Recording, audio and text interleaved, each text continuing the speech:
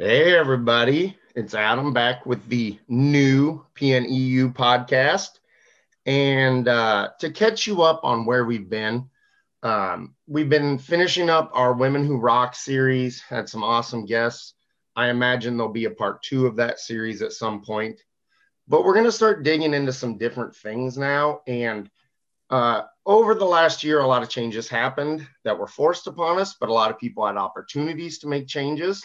And one change that I had an opportunity to make was I had enrolled in the Iowa Culinary Institute in Des Moines. So I'm a student again at the age of 36. I still do a little bike stuff, but I'm doing a lot more food stuff. And involved in enrolling in a new school, we moved, my wife and I, and we've got gardens in the back of the house. So as a food service and prepare, I like to know where it comes from. I wanted to start planting a garden. So this leads me to our guest right now, who is not only my go-to guy for all things garden at the moment, whether he likes it or not, but also a Baja Divide finisher, a Tour Divide. I can think of at least two, maybe three, maybe four, multiple time Tour Divide finisher, has been on the route southbound and northbound. The former Cannonball 550 record holder and winner. And if you don't know that event, we'll talk about it. And just a really good guy who helps me grow food to serve. The owner of Johnson's Garden Center in Kansas, of course. Marty Johnson, my friend. How are you, Marty? I'm doing great. It's so good to talk to you, buddy. Thanks for having me on. Good talking to you. And it's always good talking to you, whether it's bicycling or gardening or whatever it is. I know you're a straight shooter and always, and I can't wait to, we'll talk about later on about getting you down here for some culinary. Yeah, we're going to leave that at the end. That's going to be the whoa. Okay. So don't spoil it for me. All right. We don't go over stuff on this. So Marty doesn't know that I'm planning to drop the bomb. But I think there's like two specific stories that I remember because you're in Wichita, correct? Wichita, yes, Kansas. Wichita, yeah. And I was in Emporia. So in proximity, but not like always running into each other. But two specific times that I remember crossing paths with you, and they've been very impactful. And I just found out recently that you also at least remember one, was, I believe the first time we ever met was the start of a Cannonball 550 event. At that time, not a lot of people running the race, so I was just there as the shop and hanging out. And you had an excellent event. I think you won and set the current record at that time, that year. And I don't know why I wasn't in the bike shop because that's pretty rare, but somehow you got in and out of the bike shop before I spotted you.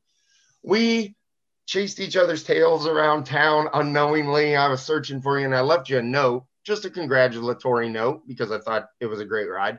And you just showed me about 2 weeks ago, that had to be 5 years ago, that you still have that note. And that makes me so happy. It was so cool. We didn't hardly know each other, but it was just, something cool. And then the second time we sat down at the local cafe because I got to pick your brain about Tour Divide.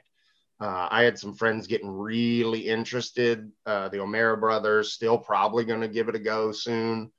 And we'll get into your Tour Divide attempts. And I think this is a good segue, but I just appreciated how honest you were. You mentioned I'm a straight shooter, but I ask you certain questions and it was just, this is what works for me. This what doesn't work. You're going to have to figure some stuff out, buddy, kind of things. But I really appreciated the kind of genuine presentation. That friendship has grown as we've made it a point to cross paths and communicate more often. We got some things in the future, but right now we're chatting again. Lucky us. And I mentioned, have you attempted the tour 6 or 7 times or more? I was trying to remember what you told me. Yeah. 15, 16, 17, 18, 19. Didn't happen in 20. So I five starts. 5 starts. How many finishes? 3 finishes. 3 finishes. all southbound, or was one of those finishes northbound? No, all southbound. The fourth one I pulled out in Cuba, so that Not was the island. You would be right, off right. course at that point. Yeah, so that was most of the way, but the northbound was in 18, and my, I still think it's not a bad approach to it.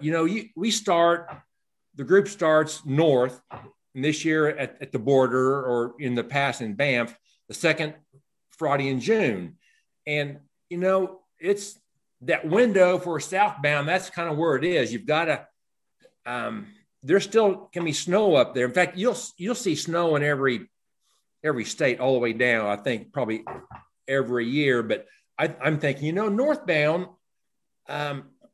you start when it's warm, and you're not going to have the snow that you would, and probably the wet, cold rain for a southbound. And at my pace, I'm a 27 day finisher. And if you're southbound, good chance you're going to get the monsoons in southern Colorado and New Mexico. So if you start early, you're going to miss that. So, but northbound is a different animal. And I looked, and historically, you can look at track leaders.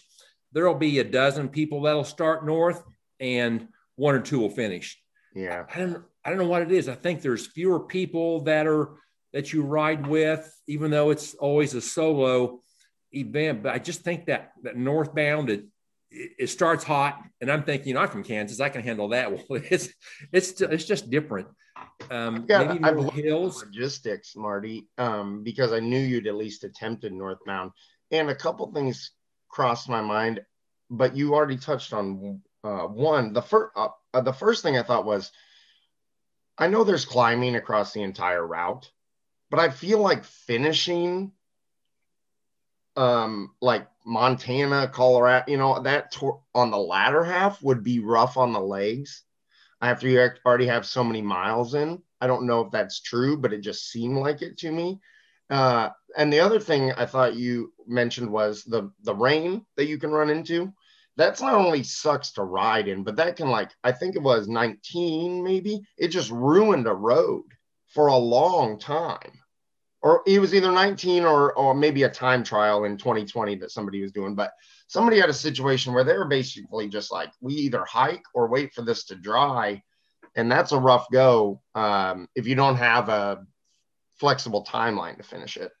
Yeah, I don't, as far as the climbing, the highest point on the divide is southern Colorado. Yeah. And so I don't know that that's kind of midway. What's that? That's kind of midway. 3/4 the way through. So, okay. That I think you're going to have climbing the whole way. Right. Doesn't matter. Yeah. Finishing in New Mexico, it's flatter by that time. And you can, it's all the same. Hard to predict, right? It's kind of like one hand or the other. Yeah.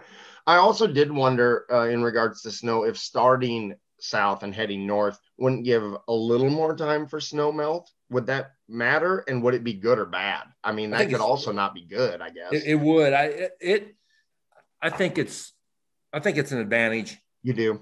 Yeah. Okay. I think. I could see too much more, deterioration of roads and such. Yeah.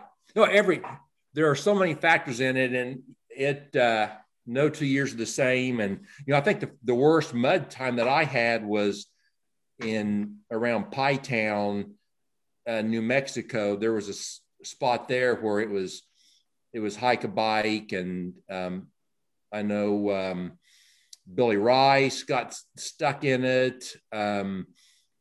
Hal Russell did. And so I think that was probably the worst time for me as far as mud, hike a bike, and, scraping it off your bike. What year was that? 15. Yeah. Yeah. That's rough. Cause sometimes once you're in deep enough, it's like, where do I go? Yeah. If you're to the point where your wheels stop turning, You're probably far enough in that even going back is really brutal at that point. But by that time, And where do you go back to? Yeah, exactly. Yeah, you're done with it. You probably, and I've been lucky that Bannock Road in Montana is a road where it can be wet and muddy and sticky. And I knock on wood, I've never had mud there. Lucky. Because that mud, there's events that we both love that have had mud as a key part of them. And if you've been there during that and you know what I'm talking about, you know how quickly mud can deteriorate not only the conditions, the bike components and the increased wear, but just your soul. It just takes it out. Yeah. With wind and mountains, you can kind of deal with it, but mud, you just can't. Yeah, right. You can do things to mitigate, even rain to a degree. Yeah. Or cold though, but mud, it is what it is. What are you going to do? Yeah. So one thing I wanted to talk about, and we won't even probably get a chance to talk about your Baja Divide attempt today, when you did it. But that's such a cool route. We talked to Jay Peterberry about his Baja Divide route extensively because he was fresh off it. And he's at least gone back and maybe going back again. I actually think he's chatting with you about some things on that, which is really cool to know that people that I know each other and everybody's chatting. I like that. But going back to the very first time that we really interacted, and we've mentioned it, there's an event in Emporia, Kansas. It starts in Emporia, Kansas, called the Cannonball 550. It is a 550 roughly mile multi-day bikepacking route. Bikepacking, kind of loose term on this one because it is can be done in so many different ways. Andrew and Katie Stremke raced the crap out of it 2 years ago. I'm sorry, Marty, your record no longer stands, but man, they're both of their efforts were unbelievable. There are people that literally stay in a hotel every night and plan their route accordingly. So you can tour, you can do a lot of things, generally still supposed to be under the self-sufficient ethos. So you're not having like a sag wagon with you or something, but kind of talk about how that event came up. Who started it, how it kind of went. Pat Smith, correct, was early one of the riders that was riding with you. And, we'll talk about how that came. It's now kind of moved on from Matt to Bobby. But talk about the Cannonball 550, how you've seen it evolve, how new riders have changed the game in that event in only, 5 years of that event, 6 years now? I think is it more 7? I think 17 was the first year. What's the first year? I think so. And okay, that cool. Started out. I thought I thought 16. I thought it had happened the year before I got there. Both years. I'll have to go back and look at my pictures. Let's say 4 or 5 years though. Yeah. It's still a new event, but it's changed in how it's been perceived pretty quickly. A whole lot. And Matthew Slater came up with that route when he was training for Tour Divide and came up with the route. And, I think like the Great Divide mountain bike route, someone comes up with the route and people have to race it. And it's very much just like the Tour Divide in that it's here's when we're starting. And at 6 o'clock in the morning and you're on your own and you go. And that first year,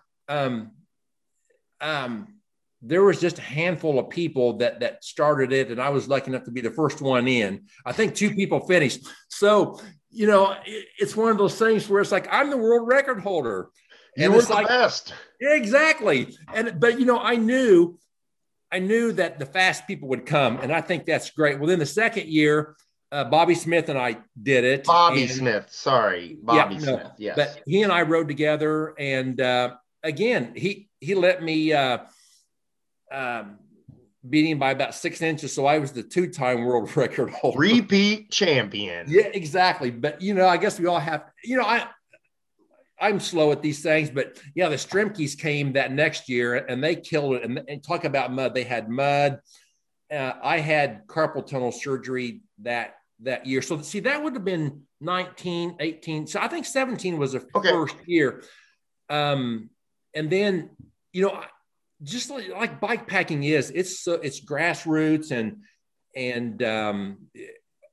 it's just, you know, and the thing about Cannonball 550, Billy Rice's event in the winter time, the 500 Grand Gravel 500, is, you know, it's far enough. You've got to manage things, but you're close enough where if you run into trouble, you can get in. And I think those 500-mile bike packing events are, you may never do the Tour Divide, but they're great experiences, and they're I think there is a fee for Billy's, but they're pretty much free, and just like what we talk, you know, it's a great learning experience, and there's no right way or wrong way to do all these things, but every time you do it, you change things, but it's a great learning experience. Yeah, I agree with you so much that 500-mile, you know, we've seen a proliferation of 350-mile one goes, right? Like Unbound XL, things like that. 500 is not one go. Like for anyone, you know, pretty much, right? Like maybe some people, but very, very, very, very minuscule amount of people. So you're forced to have to consider things. Right. You're forced to have to adapt to situations and plan ahead. And all of that is building blocks. And what I love about like the route that Cannonball 550 had and has and develops, and other events that are like that, you know, 3 to 5 to 7 to 8 to 10 days. If you want to spend 10 days to do 550 miles, you probably can have a world of a good time, because like you said, you're never in desolation. Right. You know, there's a town. What do you think the longest stretch on the Cannonball course is without some kind of civilization, you know, like a town? 80 miles, 100 miles? I don't know that it's 100 miles. Yeah, 80 miles I used to think was kind of like the gaps. So, you know, if you're planning those like 80-mile days, you know, that's a 7-day event. And that's awesome, because if something goes, you can commit to 7 days, but we all know that life comes and interrupts. And at any point, if you plan accordingly and logistically, you can dip back in 1 or 2 days, you know? Right. Yeah. And I really like that accessibility with some protection. But like you said, you got to do things. And if you find out on night one that your tent system doesn't work and you have a credit card, well, you don't have to fail the event. Just stay in a hotel. And the thing too about Cannonball, it's in October. You don't need a lot of gear, cold weather gear. You've got to have some rain gear. But, you know, if you're looking at 5 to 7 days out, the meteorologists are pretty accurate. So, you know how cold it's going to be. And that first year, there was one of those 90% chances of rain coming in. So, and it came in. So I rode late that last night just to get it finished before the weather came in. Yeah, I think temperatures, you know, you can kind of gauge. They're not going to fluctuate. And then precipitation, you can have a gauge, but it can come and go, and you just have to be ready to deal with that as it goes. Now, I do want to, always is polarizing, but I want to broach it with you because I will understand your perspective. Something that I personally believe is that in events like the Cannonball 550, I believe it's hard for me to process going into an event without the anticipation and the goal of doing 550 miles. Do you understand what I'm saying? Like if you go into it saying, I just am going to see how far I ride. How do you feel about when you're getting into these longer ones and there's some communication maybe and group forming between athletes and all kinds of stuff? I understand it's each person's individual ride, and I want them to achieve to things. But I feel like I get bummed out when I hear people going into a 550-mile event, and they say things like, I just want to see how far I can go. Because I feel like you can do that with route planning on your own. Why isn't your goal, even if it's not realistic, just tell me your goal is to finish? You know what I mean? Like, don't go in with these limitations. I seem to hear that more. How do you feel about, like, obviously not wanting to inhibit personal growth for people, right? And pushing boundaries. But I just feel like if you're not ready to do that with Ride with GPS, Strava, all these routing systems, create a route for yourself that's the distance that's a little bit further than you think you can go, and an experience there versus in another situation. I guess to extrapolate to the major scale, I would never line up at the Tour Divide starting line without anticipating and thinking that my ultimate goal is finishing it. Now, things may happen, but I'm here to finish this event. Yeah, I think most people approach it like that. And, of course, there's a certain amount of preparation, riding the Katy Trail, riding the Cannonball 550, riding Unbound, riding these longer events. I think you do have to be prepared, but you've got to be, have that final goal as finishing. And a friend of mine who does, Mike Strong does triathlons. I mean, a lot of ultra hiking and ultra runs. And I asked him one time before I did the Tour Divide, I said, Mike, when you start something, at what point in it do you know you can finish? And he said, when I start. Absolutely. I mean, I totally understand that confidence, that mentality. And I think when we're talking about things like a 550 effort, this is where it starts to rise. If you want to jump headlong into a 100-mile gravel event, I encourage you all the time to find out what you can do there. And I hope that your will and your determination will carry you the distance, even if your legs don't. But 550, you can get yourself in trouble. And there is no way that in 550 miles, you are not going to have so many hurdles to get over. Rain, mud, cold, whatever it may be, things you cannot control. Mechanicals, like if you're not prepared to get to the end, they will crush you, I guess. It's too easy, I guess, to like give into that stuff. But I think the people that are doing these things, that's part of the fun of it, is figuring those things out. If that 550 mile was, doing 100 and you do it in 3 days and nothing going wrong, that's great. But I think we all look for those times when we have to walk in the mud, when we have to figure things out. I think that's just part of the fun of it. A couple of weeks ago, the Flint Hills gravel ride, there was, Bobby's ride.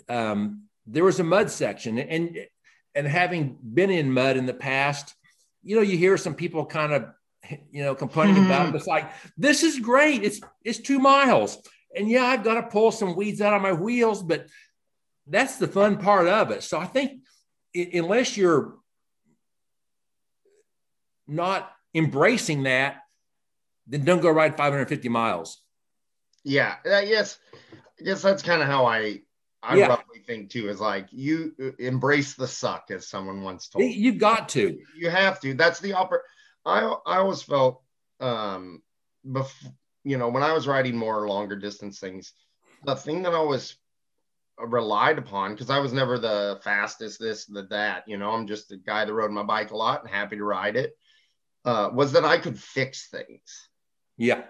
I could manipulate my bike based on my experience in the bike shop. I could do a lot of things, and I would almost be like, dang it. Nothing broke.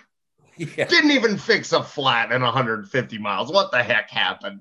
And, I think probably 80% of the people out there are afraid of that. I was like, I'm just going to put my rain jacket on just 'cause. Yeah. Maybe the rain will come if I will it this way. People ask me sometimes about how do you train for the divide, and I say, wait till the when it's raining, it's cold.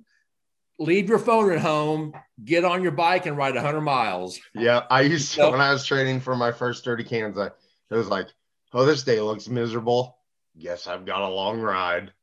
But you start to train to where the bad isn't so bad. And the really bad, you're kind of happy that it happened in a way because you get to use all this stuff that you've prepared for maybe your whole life in different ways to utilize. Yeah.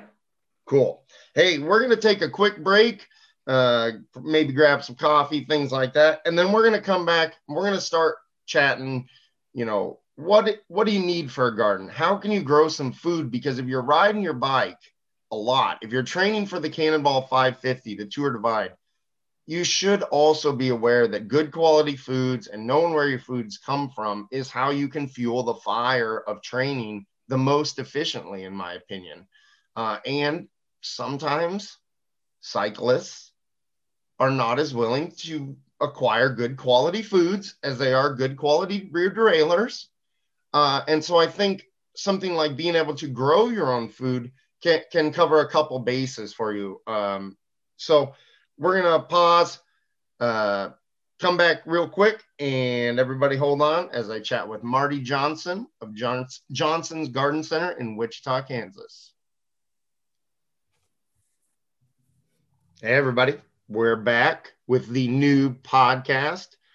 We've been talking to my buddy Marty about his exploits in the ultra endurance world and some cycling. But I'll be honest, the real reason I have Marty on here, not the real reason, but what I talk to Marty about the most right now is that Marty owns Johnson's Garden Center in Wichita, Kansas. He's got his fingers in a lot of different things in the spices. His brother does some stuff, and we'll get how that all connects. Flowers and food, really everything. Just put up some really beautiful new greenhouses that we'll chat about. And when we moved into our new house and we had garden plots, I knew I wanted to start growing food for myself and my wife because produce can be expensive. But it is also a base for a lot of the healthy things that we need. And this ain't a rant about, eat your vegetables and whatever, but they cost a lot, but you do need them to really prime the tank for good performance in an endurance cycling or any type of cycling. A well-balanced diet is key. And like I mentioned before we went to break, sometimes cyclists value of food isn't always the best. I don't know how to say that. I've been in that situation myself as a cyclist. Bikes cost a lot of money, doesn't leave a lot for other things.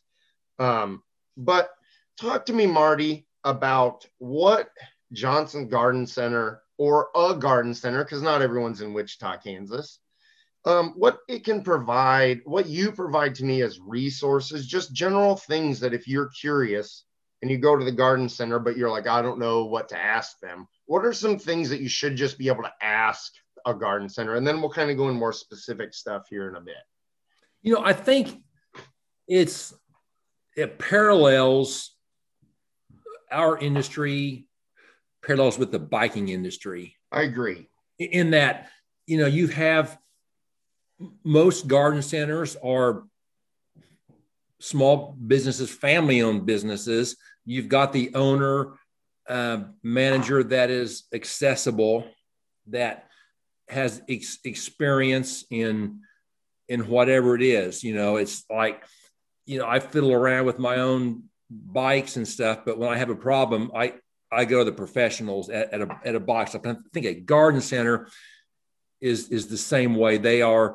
Most garden centers are connected with their state land grant universities, and so they have accurate research. They're connected with their local extension and their local master gardeners, and those people are trying different things. And so I think the garden centers are a valuable resource for what grows in our area and chances are that they have done it, they experience it, and they are passionate about it, and they live it. It may be like a bike shop owner that doesn't get out and ride as much as they got into a biking business because they love to ride bikes. Well, they bought a bike shop. Now they're not riding their bike. And, many times I think a garden center owner can be like that, but still they've been there and they've done that and realize, just like what you say, the value of the fresh food. And I still garden, but and I've got a large garden, and I'm like a kid in a candy store. It's like I go through there and pick out one each of all the different types of tomatoes and plant them. Well, then by midsummer, it's like I should have planted like a third that amount. But I still will plant a tomato, a pepper, and have on my back porch. So when I'm in cooking supper, I can go out there and get that fresh tomato and fresh herbs, basil, whatever. And I use more off my back porch than what I do out of my garden. Yeah. And that's what we're going to kind of move into, but I want to reassert two things. Is something that you touched on, just like the bike shop resource, is locally, your garden center should know more about what works well, that the internet can only speculate on, with charts and this, but they don't necessarily know. The internet didn't put seeds in the ground. So yeah, I think that's a big thing. Just like at a bike shop, they know the routes, they know the roads, they'll send you where you want to be. The garden center, and what you've done for me, even in Iowa, is how to interpret things that I don't know about my freeze thaw date and things like that, and how to kind of work within the structures, even as far away as Iowa. Yeah. We know the varieties that have, people ask me, what tomato do you plant? Well, I always plant Jet Star because I know it does very, very well in our area, and know when to plant them and all that. Because that experience. Yes. And I'll touch on the second thing, and it'll lead into what I really want to talk about. But I think, unfortunately, most people have never got to eat a tomato or a basil out of right off the vine, because even the farmers market's the best opportunity probably for most people who don't have a garden to get real fresh produce. But even the best grocery stores, that produce has been shipped. And the most delicious is right away in most. That tomato at the store and has been developed for picking green, turning red in that process. They're all the same size. That they look really good. That they're perfect. But going to a farmer's market, that I would say that also requires locally grown produce. Yeah, absolutely. I think that's very important. And just like you say, where your food came from, and you can talk to the person at the farmer's market that grew that food. My brother, who I've sent you his garlic, and I wrote about this spice pack from him, the breakfast blend. It was delicious. Isn't that savory in there? But his Megan,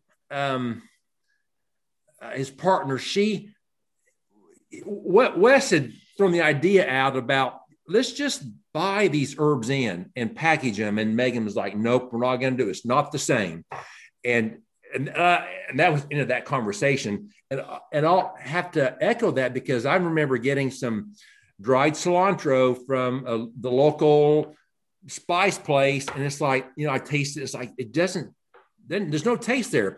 I dried my own cilantro, and it's the best stuff ever. Yeah. Well, think about how geographic affects industries. Bourbon, initially was developed on the water, that your soil has a distinctive taste, your water has a taste, all these things have a taste that contributes to the most maybe what I'm going for is like the most genuine representation of what a tomato in Kansas tastes like, or for me, a tomato in Iowa tastes like. You know what I'm saying? And so I think something that you touched on that I love is you mentioned your back porch over your garden. And I think probably the hardest thing for me to conceptualize if I hadn't moved to a place with a garden is like, how do I, where can I garden? How much space do I really need to be able to make it worth my time to grow some stuff? Uh, urban gardening, these kind of things. What do you think, is like, hey, if you want to you just grow herbs, you only need this much space and a couple planters, and then this is really, you only need this. And can you kind of walk me through some basic things that even if you don't have access to a garden in your apartment or your house, if you've got access to some open air, you could probably even grow these things?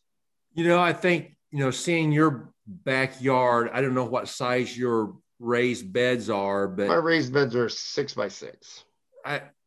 If you, go even a 4x8 or 6x6 is really pretty small. And I think, most people have room for that in their backyard. Of course, it's going to take, you've got to fill it up with something, some soil, but, I would say work towards that. And those raised beds, it's like a big container. And I think with a good soil that drains in there, you can buy compost from your garden center, or if you're composting at home, mix that about 50-50 with just dirt. So it doesn't take that large of an area. If you're good, just starting out, go get some, like a 5-gallon tub. If it's going to the local hardware store and buying some of their buckets, poke some holes in the bottom of it, get some good potting mix, put that in there, and that orange bucket's maybe not going to be the prettiest thing, but I can guarantee it's going to grow. It's going to grow good food as long as it'll hold dirt and it can drain water, and it's going to drain water. You're going to, and it's going to do fine. And most of those potting mixes you get have no nutrition in it, which I think is good, because you want to add the type of fertilizer that is for vegetables or for flowers or whatever. So you don't want the manufacturer of that soil. Right. Because they don't know, right? Like they don't know what you're going to put in it. And most of the time that fertilizer that they put in there is going to be a time release. And by the time you get it, it's probably already spent. Yeah. And, one thing that we've got is my wife, who's been chatting with you, she has a, like more of a decorative garden that she's going to run with some flowers and stuff. So just like you said, we're not buying the same thing to grow radishes as we are, some of her more decorative flowers. And I think that's something I didn't realize as much, admitted, like dirt. I knew you needed food, some kind of fertilizer, but it's kind of all the same thing to me until I started chatting with you. And also my dad is a great resource as a gardener. He's been doing it forever, but kind of like what's available in a retail setting versus what's just the best. Yeah. And you talk too about the cost of fresh produce, whether it, wherever you get it at. And I'll go up and look at our package of seeds that we sell. And I'll get a packet of seed and plant a row of squash. And it's like, or radishes or whatever. It's like, there is no better value in food than vegetables. And I'm looking at this little packet of seed, and it's like, who needs 12 squash plants? Right. Yeah, no like one this does. is way more than I could ever use. And it costs like, me $2 and some hard work. Yeah, exactly. So, if money's tight, there is no better value in food. And we've talked about the advantages of, fresh produce and just like, your wife, she can, you can plant some vegetables, and there are some beautiful Swiss chard is an amazing, beautiful plant. And heirloom tomatoes, beautiful tomatoes. Right. So, the heirloom varieties of tomatoes they're gorgeous. Yeah. Good word. That's what I would have said too. So let's say somebody wants to get into it. We kind of talked about how herbs can be done in small and by and large are pretty easy to manage. But if somebody goes to the point of building a 4x8 or a 6x6 at their house with some elevation, what's kind of the good, like you've mentioned, I'm always of tomatoes and peppers, and I think that's kind of two that I always think of. But list like a top five if you're just gardening. These are plants or vegetables specifically that get reasonably good yield, are have an aesthetic value. Let's contribute to that, and are a good value in what you're getting versus what you'd pay for. And, and they're easy-ish to cultivate and curate. I would.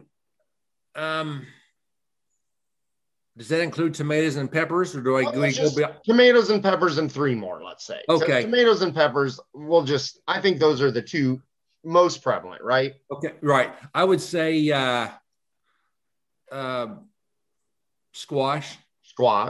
And I mean, you've got your, zucchinis. Would that be in there? Yellow. But I would try some of the acorn squashes, butternut squashes, because they're gonna, there's a joke about leaving your window open in the summer at the store because someone's going to put a sack of zucchini in your car. You're always going to have free zucchini, right? But grow some butternut, some acorn squash that once they're ripe, they're going to last for weeks, months. I don't know. They last. Versatile too for soups, stews, can be preserved, pureed. Yeah, I would say that the fall squashes or the butternut squashes. That's three. Radishes are so easy early on. Yeah. And broccoli, cabbage, cauliflower, the cole crops are so easy. And I sent you some of those, and you're in Iowa. Your season is going to be. Your heat's going to come on later than ours. You'll have a great, but in Kansas, I would say the fall cool season crops do so much better than the springs. Because of the oppressive kind of heat and lack of coverage. It just beats them down. Yeah, you get to, May, June, it's 90 degrees. Right, for a long time. Yeah, when the fall, if you plant zucchini and by the time they're done, plant your broccoli for fall, it's going to go till November. Oh, wow. So that's awesome. Freeze. Yeah. And then, the root crops, like I say, radishes, and there's a lot of different types of unusual root crops that's going to go into the fall. And even the spinaches too, you can plant those and they're going to last great into the fall. You can put a covering over there. I've got a friend that was here in town. He harvested spinach all winter. Wow. Yeah. Just a resilient plant. And he had like a high tunnel. He had some plastic over it. Sure. But yeah, I don't know how it did with our 17 below. Yeah. But on a normal winter, you'll have that all 12 months out of the year. Yeah. And I think, some of those that you mentioned, radishes, maybe not as much, but tomatoes, peppers, squash, spinach, leafy, hardy kind of greens. Those are just what I said. Those are substantial things. They can be plugged into everything that you're eating and really bump up not only the nutritional content, but you'd be amazed at how much you like what came right out of your garden, especially in situations. I rarely put tomatoes on a sandwich, but a garden fresh tomato I'll eat with just a little bit of salt and pepper on it. Oh yeah. It's just a totally different game. And so I think you'll not only be impressed, but you'll have so much, your work will pay dividends for everything, and they can be canned and preserved. It's a real rabbit hole when your yield is more than you expected, and you just find ways to use all of these things.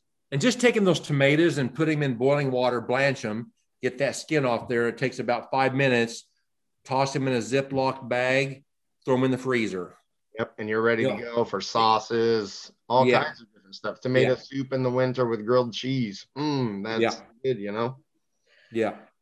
Well, one more thing I want to talk on before we get to the vaunted lightning round is, and we'll remind you at the end, but Marty's Instagram is Got Chili, and not the delicious beefy stew with an E. Can we talk for a little bit about why Hatch chilies are so good and just chilies? And you've been to, have you competed at competitions or just gone to like chili festivals? And Hatch chilies do really well in your area. Not as much up here, but I love that chili pepper specifically. Can we just kind of Yeah, talk? you asked, why Hatch chili, and of course, my son and I had gone to Colorado in 1999, and a friend that has a garden center there. You always talk about promotions, and so you guys need to be doing green chili, and it's like, what's green chili? It's like he explained it, and it's like a jalapeno except larger, and there's mild, medium hot, extra hot, but along that Rio Grande River, and especially southern New Mexico, the soil, the climate, the water is perfect, ideal for growing this green chili pepper. So we started bringing those in, and by growing them in that climate, they've got a real thick meaty skin to it, so we started bringing those back, and have built up a pretty good demand for that. And we were surprised that when we started doing it, people were like, oh, we used to drive to New Mexico to pick these up and do it. So the green chili just is a wonderful flavor, like I say, from mild to extra hot, and great addition to everything. Spaghetti, eggs, Green scrambled chili eggs, sauce on everything. macaroni and cheese, whatever. Yeah. So yeah, and I think what you talked on is something that people struggle with. I think is spice and peppers. Yeah. And you can build a tolerance, but some people go crazy with that, I think. But I have always loved the Hatch because its pepper flavor is good, but not oppressive. Specifically when roasted, I mean, you can just eat. It's got a sweetness and a fruitiness, and it's a very dynamic pepper across the palate. And I think that's why you've seen such a almost like cult following, I guess I'll call it, for specifically the Hatch chili. Yeah, I call it the legal addiction. Yeah, it's a good one. Like when it's seasoned, it's just one after another. And, I think that's a good point that you made too, Adam, is like, I used to always had to have the hottest, I'm a tough guy. I want the hottest stuff out there, but I'm getting the mild. It's just, or maybe it's the medium. It's just the flavor in it. And we can do hot, but it's just, sometimes that's all you get and you miss the flavor. Yeah, and I would add that, for me, considering if I'm doing multi-courses in a meal, if I blow the customer or the diner's palate apart with too much heat, they don't come back. No. So restrained, time and a place for just massive heat, but also a pepper like the Hatch, or what I used to, up here, the Poblano is like my jam. Yeah. Anaheim sometimes, but the Poblano I just love because it's smoky, sweet, spicy. It's a very dynamic pepper. It's not just hot. And I think people just think peppers and hot. And that Poblano is great for stuffing. It's got some size to it where you can. I had a chili relleno the other day, and it was a Poblano, and it's a little easier to stuff than the Hatch, but but good. But, just the consideration of like it doesn't always have to just be hot to really enjoy a pepper. Now, have I talked to you about the shishito pepper? Shishitos, yes. We actually have some in the restaurant that I work at right now. We just put some, I think we smoked them, and then we're probably fermenting them too, I would imagine, somewhere, or somebody is.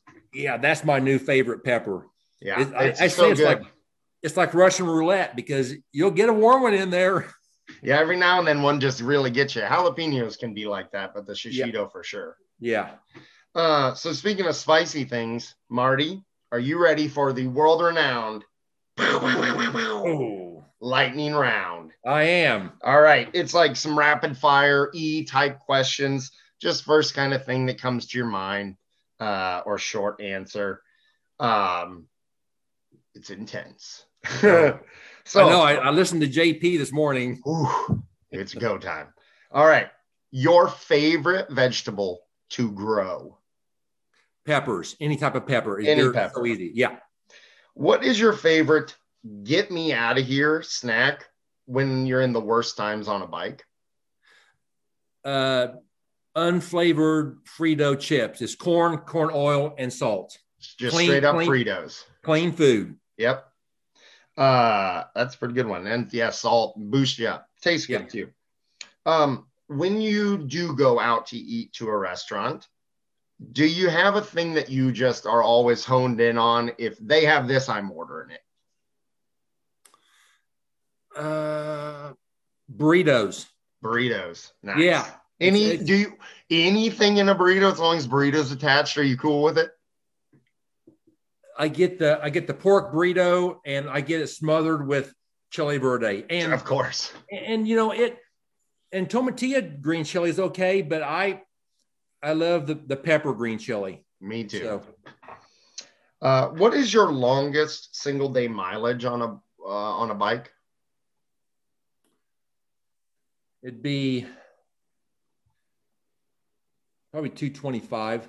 225, yeah. Roughly. And this one is specific for you, Marty. Well, they all are, but how do I keep these damn rabbits from eating all my cauliflower? Stupid rabbits.